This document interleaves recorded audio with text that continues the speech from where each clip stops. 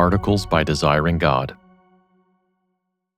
A Faithful Man Who Can Find.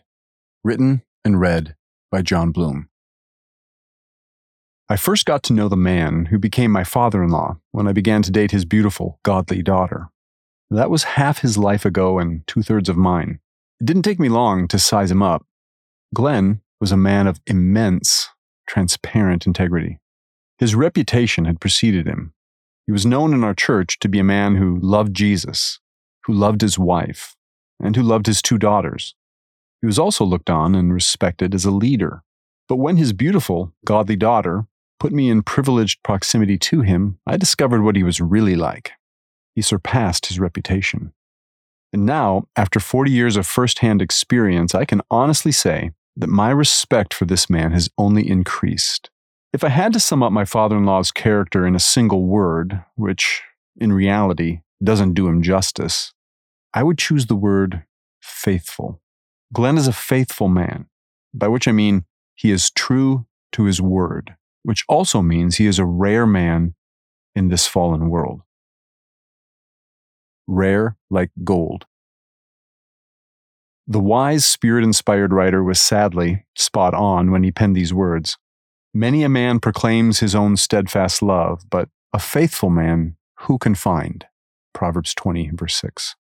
The author is referring to the kind of man who displays an overall consistency between his words and his works, between what he professes to believe and how he behaves, between what he promises and what he performs. This is the way just about every man wants to think of himself, or at least wants others to think of him. But the truth is, not many men are essentially and consistently faithful. But my father-in-law is one of those exceptional men. Like gold, he is a rare find. In fact, his is a rarefied kind of faithfulness, a kind that exceeds the common grace variety. His faithfulness is a supernatural outgrowth of his being united by faith with Jesus, his Lord.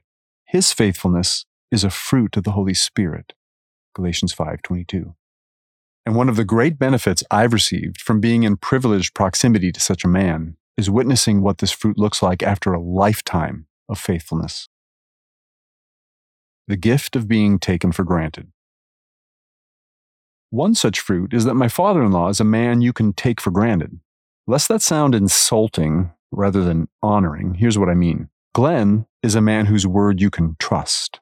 As I explain in my book, True to His Word, in Scripture, when a person is described as faithful, it's almost never referring to how much faith that person possesses, but how much faith others can place in that person, how much others can trust him to perform what he promises. A faithful person honors, cherishes, maintains, and guards the faith of those who put their trust in him. There are few gifts a man can give to us more precious than the gift of our being able to assume his trustworthiness. We might be tempted to say that love is more precious, but at bottom, faithfulness is an inherent expression of love.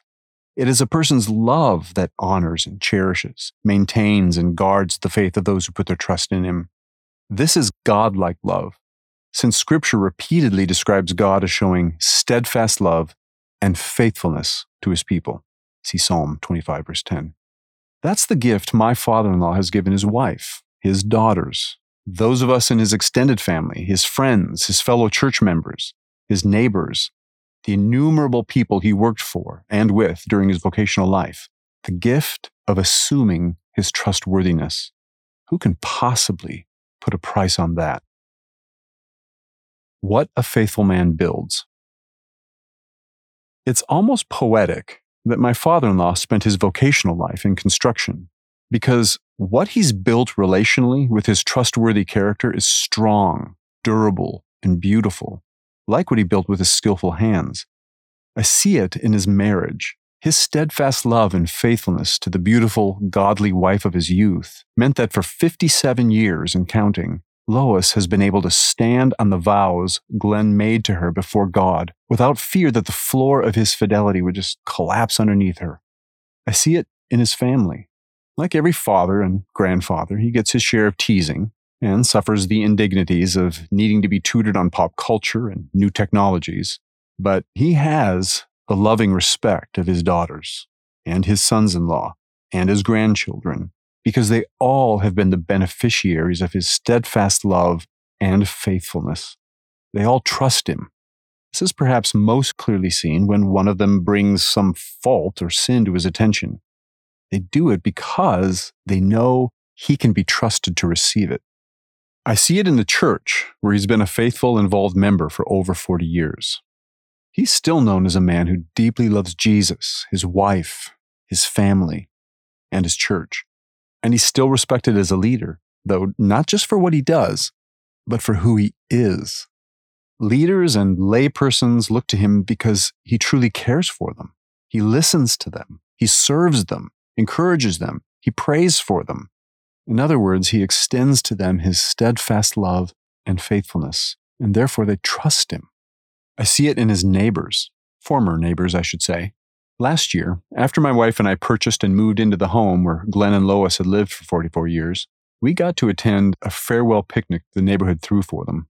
And if you could have heard the stories, as I listened, I realized these folks had come to see Glenn as something of a neighborhood chaplain. He not only knew everybody, he knew them personally. He had taken particular interest in each of them. He had come to their aid in need. He had offered his ear, his counsel, and his prayers when they were in pain. Even now, when he comes to the house, his former neighbors start making their way over to greet him. That speaks volumes, doesn't it? My father-in-law built many impressive things with his hands during his life. But in my estimation, and more importantly, in God's estimation, the most impressive things he built were the relationships of love and trust through his steadfast love and faithfulness. Putting God on display. As a skilled master builder, my father-in-law knows better than most just how important a foundation is to the structure it supports. So it's no small thing when I say that the firm foundation of Glenn's life, the granite upon which everything else in his life is built, is God, and all God promises to be for him in Jesus. But as a man who loves the glory of God, Glenn would not want this metaphor to be misunderstood.